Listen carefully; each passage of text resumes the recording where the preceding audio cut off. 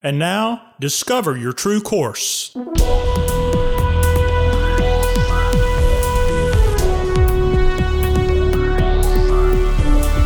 This podcast is a production of True Course Life and Leadership Development. Your host, founder and president, Dr. Michael Godfrey. Hello, and welcome to Discover Your True Course, episode 26, where we help you be more, see more, and achieve more that really matters in your life, relationships, and career. Thanks for joining me in this last of a 4-episode series in my 21-day gratitude renewal project. If you'd like to do a gratitude project of your own, I recommend the book I've been using by Robert Emmons entitled Gratitude Works. Now, you're probably a person who would like to experience the benefits of a gratitude lifestyle, such as lower blood pressure, better cardiac health, and improved immune function, more energy, alertness, enthusiasm, and vigor, greater happiness and a sense of well-being, better mental health and satisfaction with life, bolstered feelings of self-worth and self-confidence. Gratitude will spur you on to acts of helpfulness, generosity, and cooperation, increase feelings of connectedness, improved relationships, and even altruism. It will help you on to success in achieving your personal goals, coping better with stress, and gratitude will prolong the enjoyment produced by pleasurable experiences and give you a greater sense of purpose and resilience. How about that? All of this is demonstrated through research. Real research, no kidding. And say what you will about the research, but let me tell you that I've experienced much more of most of these things in the last 21 days of my project. If you've not been able to join me in this gratitude project, I do hope you'll be able to take on your own project at some point. When you do, keep in mind that the project is about establishing habits of thought that lead to gratitude and a lifestyle of gratitude as a result. The project is not about checking the boxes for each day's activity, unless that leads you to the goal of changed habits of thought and lifestyle. Keep in mind that you must cultivate an attitude of gratitude as a choice, even if you don't feel like it. You must choose it, commit to it, and take action. The gratitude lifestyle makes sense because of all the amazing health benefits physically, mentally, and emotionally I mentioned earlier. It also has social benefits, and it will help you cope with life better and be more productive. So here are some of the things I've learned and experienced during my project.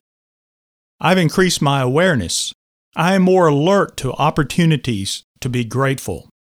In fact, during the project, I created an exercise where for 5 to 10 minutes at a time, I would express gratefulness for everything I touched with my hands.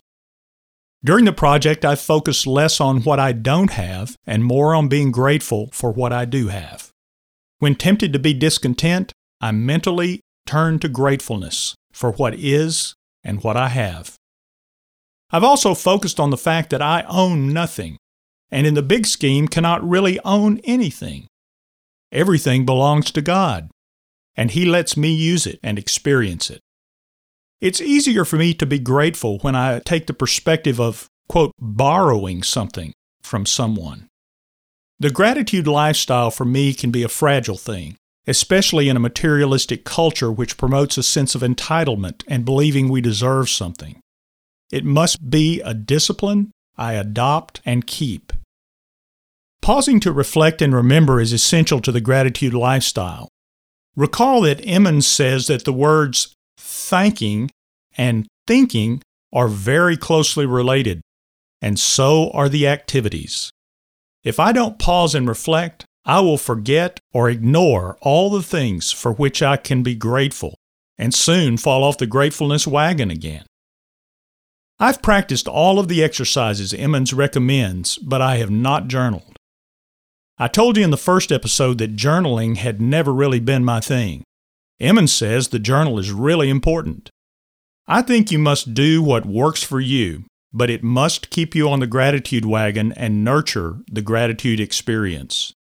I'm doing that through a daily time of reflection for gratitude, and through a, quote, gratitude without ceasing approach throughout the day. And, as you may have noticed, I've used this podcast to serve the reflective aspects of this project.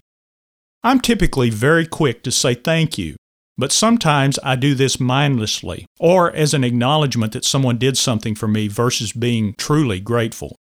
I've been more conscious about being truly grateful when I say thank you. I found that it helps to create some gratitude triggers, something to remind me to be grateful. I have the pendant my wife gave me, engraved with the word grateful. An even more simple approach is to put a sticky note in a couple of key places where you'll be reminded to be grateful. Be sure to put one in those places where you tend to find yourself fussing or being cranky about where you are or what you're doing. Be thankful for what those things can produce in you. I'm keeping my guard and awareness up regarding the sense of entitlement and deserving something that I may have. I've caught myself being disappointed by what I don't have instead of being grateful about what I do, but I catch it more quickly and am able to turn to gratefulness more quickly. Sometimes it's hard to be grateful, especially when the circumstances are difficult and times are hard. I'm not particularly grateful for the difficulty and suffering, but I can be grateful for what the hard times produce in me over the long haul.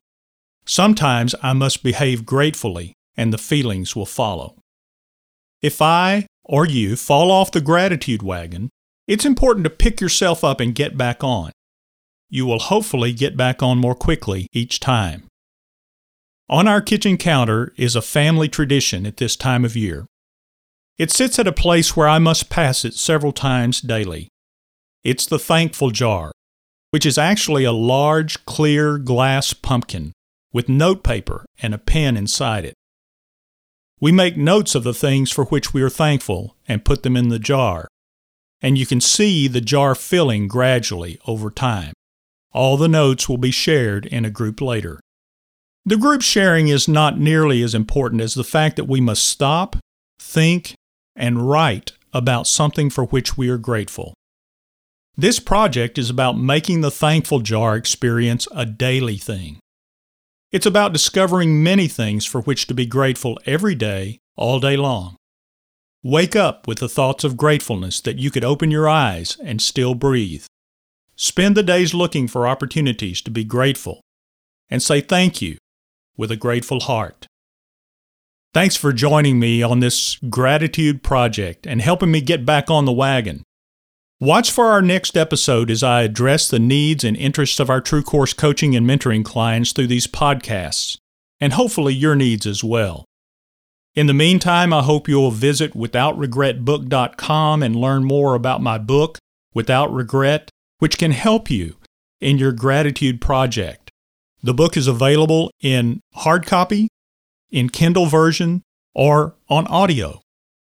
Also, please visit discoveryourtruecourse.com and subscribe to receive our monthly e-zine, information on free offers, and big announcements, especially one about a free webinar we have coming up. Review our products and services designed to help you with your personal development, leadership development, and team development, and contact us to explore how we can support you to be more, see more, and achieve more that really matters in your life, relationships, and career. Thanks for joining me today. I'm Michael Godfrey. See you next time.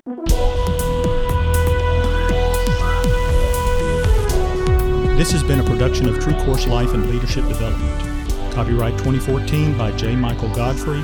All rights reserved.